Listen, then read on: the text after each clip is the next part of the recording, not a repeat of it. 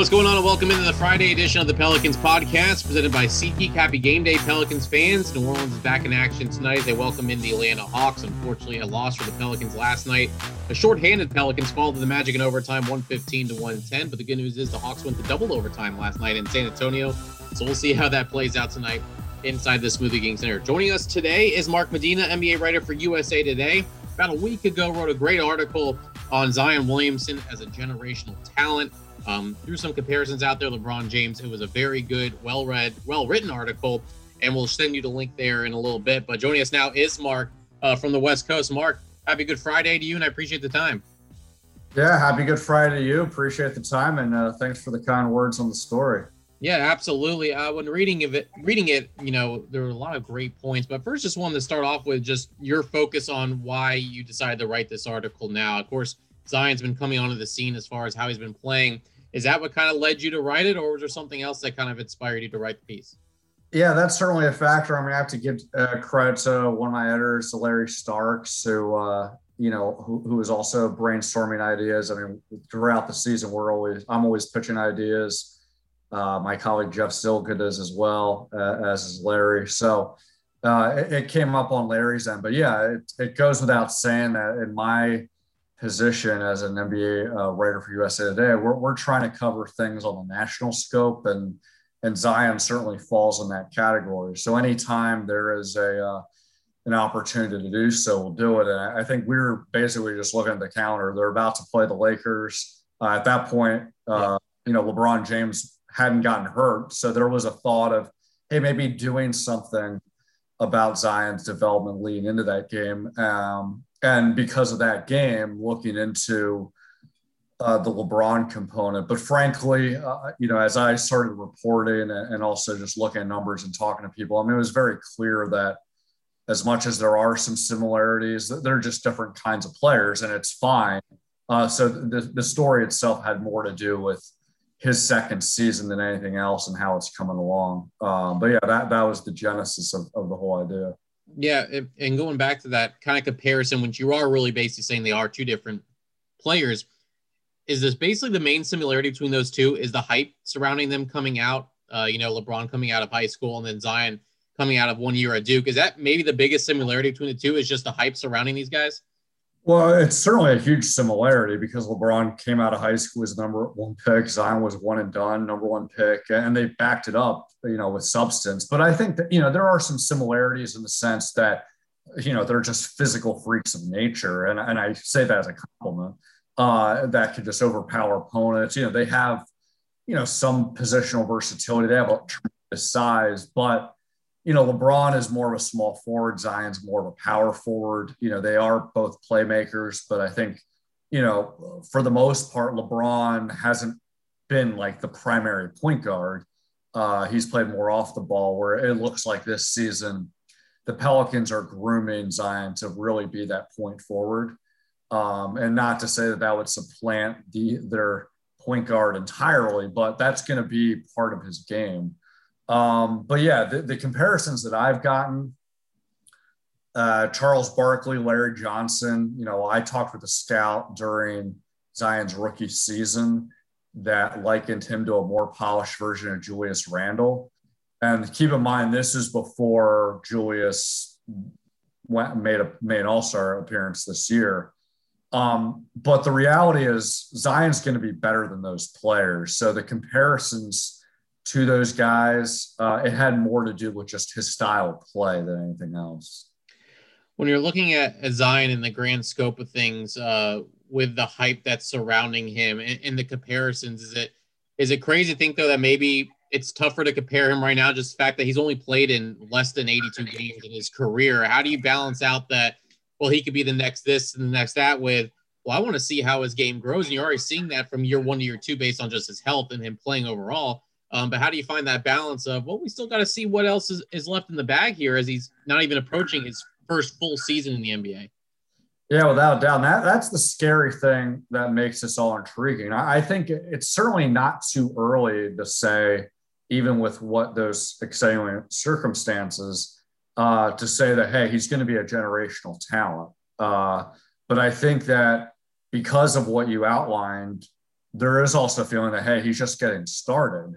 It's just amazing that last season, there was all these different things. He misses the first 44 games because of his knee injury. He has a minutes restriction where the Pelicans weren't necessarily locked on a specific number, but they were locked on limiting his bursts, each time he was on the court. And then, they're in the bubble. He was missing a significant chunk of that because of family matter. That you can't help but wonder, as impressive as he is now, if he got a full season, how crazier would it even been? I mean, I would argue that the Pelicans playoffs last year.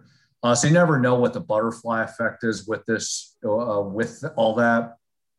But I think it's safe to say that, even if the Pelicans are struggling, maybe they're not going to be in the playoffs. Maybe they won't even be in the play-in tournament. Who knows? That isn't necessarily an indictment on Zion per se. I think that has more to do with just the team itself and how they continue to evolve their roster.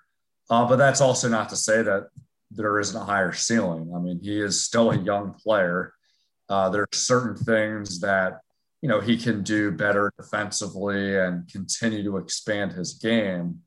But I think that he has all the ingredients of not just his talent, but frankly, the attitude. I mean, the more that I watched his game and talked to people around the league, they feel like he's made up of the right stuff, where it's not just about the hype. It's not just about, his highlight reels. He is a team guy, and he is willing to put in the work, and he is coachable. So all those things make it really intriguing to see what's next. Was that really what you learned when talking with everyone? Was that kind of the biggest common denominator? I know in the article you mentioned Stan Van Gundy. You talked to Mike Malone as well. With everyone else, what were some of the similarities that you heard from them as far as what they've seen from Zion that maybe you haven't mentioned just in your last answer there? Yeah, I mean, I think some of the obvious stuff was that, look, he doesn't have the limitations anymore with minutes restrictions and injuries. I think the other theme that came into play is that even if there are, things that he needs to improve on as a young player, i.e. defense, or maybe even getting into better shape, or just being mindful that he has blind spots and can always, just improve his routine or his dieting or his work habits. It wasn't necessarily an indictment on his character. It was more of, hey, he's a young guy and he's figuring these things out. I think the intriguing thing is all the big picture things that can be either a good sign or a red flag or on a young player. He's checking all the boxes that suggest he's doing the right thing. So while there might be a learning curve on just skill set and just chipping away at just things you don't know, there didn't seem to be any big picture concerns about his intentions as a basketball player and what he's all about. Speaking of big picture, from a Pelican standpoint, you look at this team and how they're built overall. Of course, Brandon Ingram, one of the cornerstone pieces with Zion, and then it's really a lot of young guys around. You've seen Nickeil Alexander-Walker emerge with the absence of Lonzo. You've also seen a healthy Lonzo Ball putting up career numbers.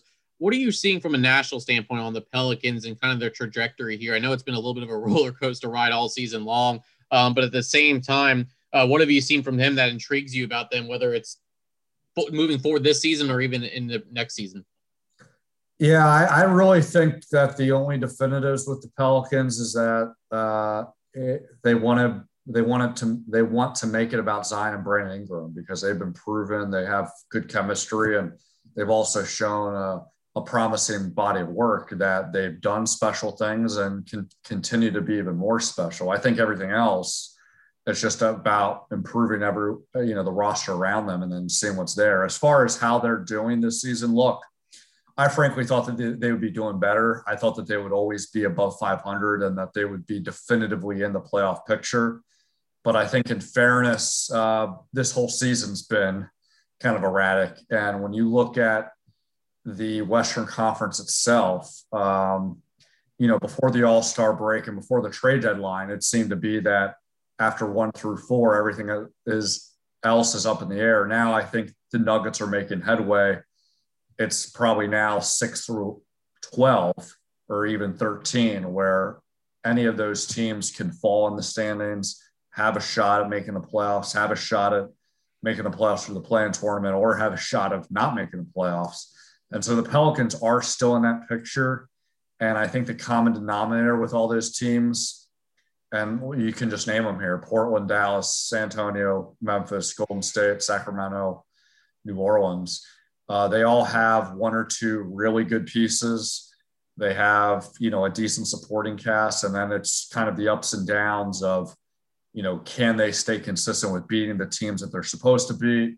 Can they steal a win or two against some of the marquee games? And then how healthy can they be, and how, on the better side of luck and discipline can they be with not losing guys because of the health and safety protocols? And I think for better and for worse, that's just evolved throughout the season. So who knows how this last half will play out. Yeah, I'm glad you brought up the Denver Nuggets. I kind of want to move on to the Western Conference and the playoff picture. And look, they're 3-0 since the Aaron Gordon trade. And they seem like a team on the rise in the West. But now it seems like it's just adding another team to the mix. You still have the two Los Angeles teams, despite the Lakers having injury issues.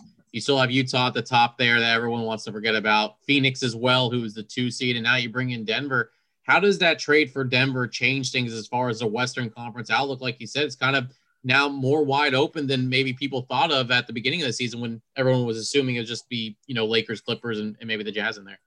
Yeah, I think it's huge. I mean, I think before the trade deadline, the Nuggets were among those tier teams that I was talking about earlier, where, hey, they have a shot at making the playoffs or the play-in tournament, but anything could happen. Now, I think it's guaranteed they're going to be part of the playoff picture, but I think it's also guaranteed that they have a fighter's chance. And that's all you can ask for. Now, me being objective, I don't think that they're going to get out of the Western Conference Finals. I still think that the odds go to the Lakers, because I still think that at the end of the day, even if they're going through some issues and LeBron James, Anthony Davis aren't in the lineup, they're going to come back and they're going to be healthy.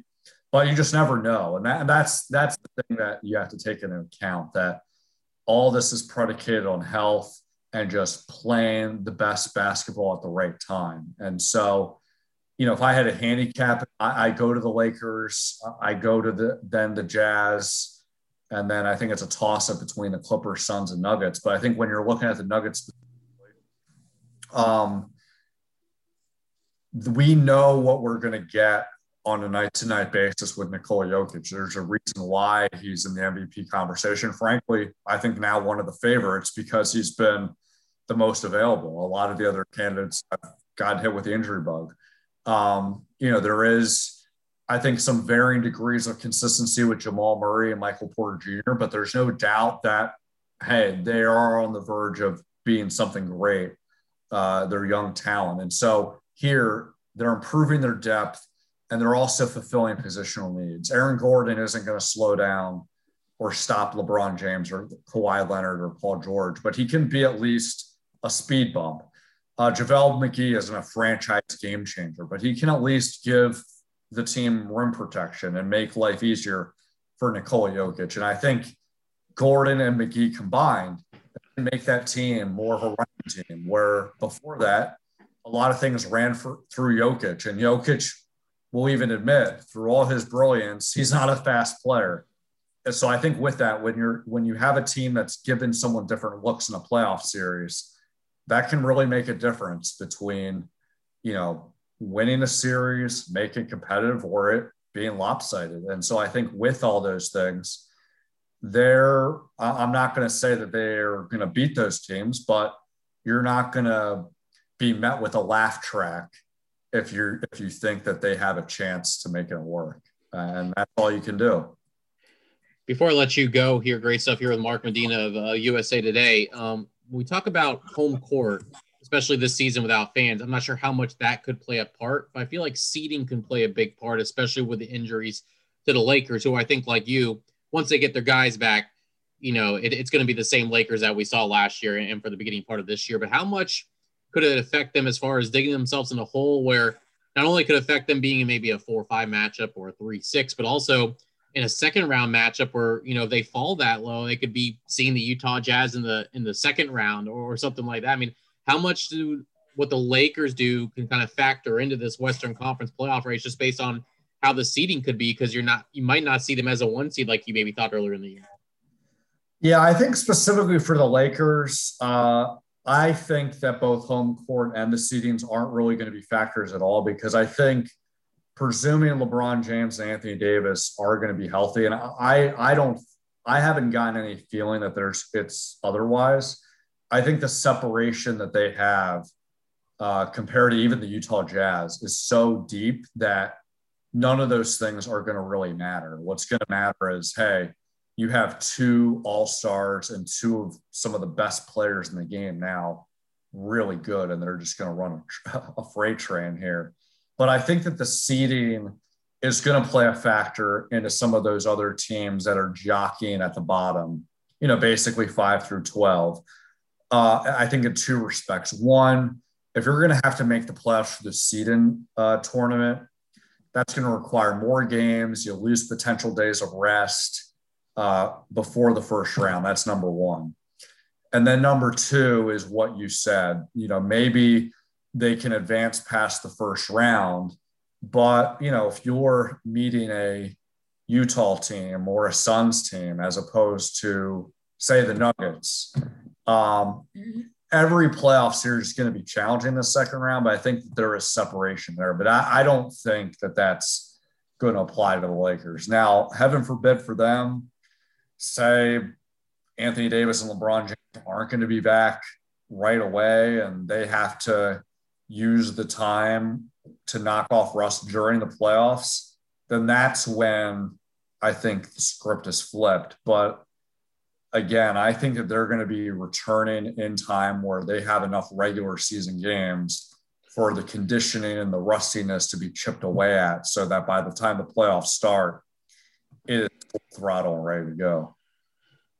Either way, it's going to be one heck of a last 1 month and a half of the season as we get near to the NBA playoffs, with the final day being on May 16th. Great stuff there from Mark Medina, NBA writer for USA Today. You can follow him on Twitter at @MarkG_Medina, Medina. Mark, I really appreciate the time. Great stuff on Zion Williamson, and I hope to see you on more Zoom meetings in the future here covering the Pelicans. Thanks a lot. Yeah, thanks so much for the time as well. It was really fun. And you know what? I wouldn't rule it out. I mean, the Pelicans are going to be part of the playoff picture, I think. So I'm sure I'll continue to monitor them moving forward. All right, good stuff there from Mark Medina of USA Today. Time to wrap things up for another FanDuel Friday. And joining us, as he always does, is Tom Vecchio of FanDuel. Of course, you can follow him on Twitter at @DFS_Tom. Happy Friday, Tom. It's a busy weekend with baseball starting and, of course, the Final Four. Glad you can join us for a few minutes. I'm glad to be here. We have 10 games on tonight's NBA slate. It should be a good one. Yeah, absolutely. We don't have the national games to talk about since the Final Four for women's is taking place tonight, but we do have the 3-point challenge. So before we get to Nickeil Alexander-Walker, that's someone I wanted to bring up, but give me your picks tonight for 3 people worth watching for the 3-point challenge.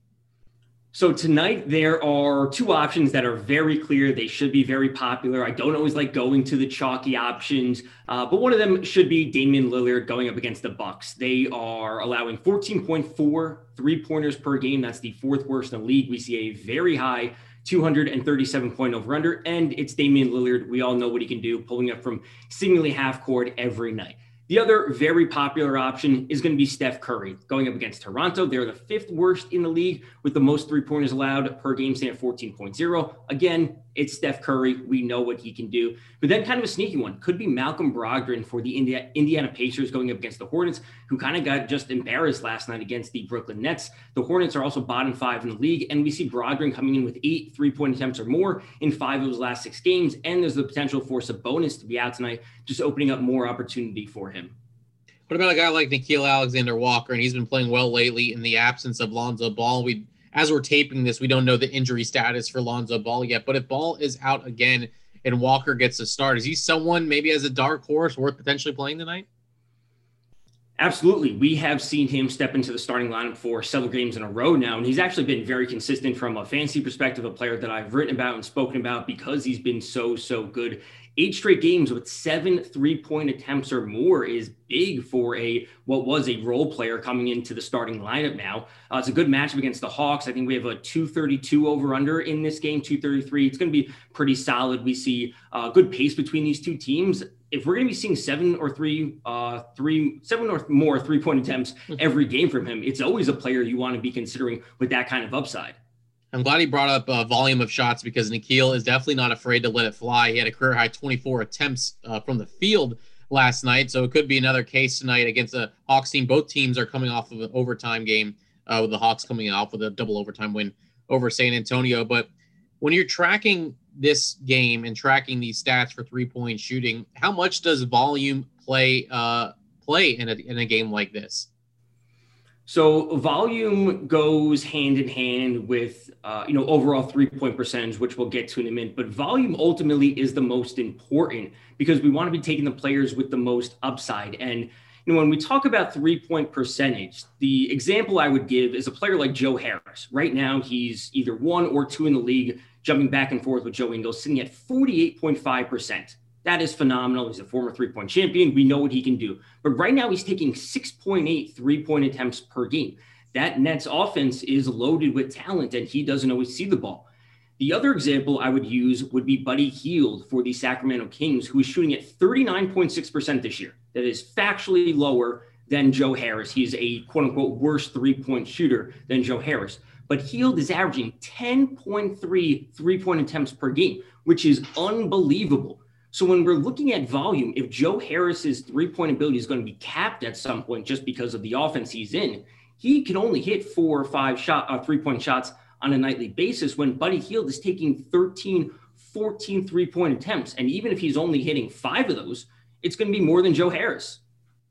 With that being said, where does 3-point percentage come into play? Because you can say, oh, well, Buddy Hield's not shooting as well as Joe Harris, but he could be taking a bunch of shots, but also not making them is something that you have to consider with certain players. How do you find that balance of looking at guys that take more of a volume shots, but also keeping 3-point percentage in mind? Or does that not really matter in this case, just based on what the game is that you're playing? You have to look at both. You have to look at 3-point percentage. You have to look at volume, but ultimately the volume should take the lead based on the game format. Again, we have to focus on the game rules of what we're looking at for any fantasy sport. And when we're looking at the highest number of made 3-pointers is what we're ultimately going after, we need the players with the highest volume. So right now, Buddy Hield is 85th in the league when it comes to 3-point percentage, but he's the 3rd highest when it comes to average 3-point attempts per game. So we want that high average. Steph Curry is like 40 or 41st in the league when it comes to 3-point percentage, but his average 3 points per game is the 2nd highest in the league.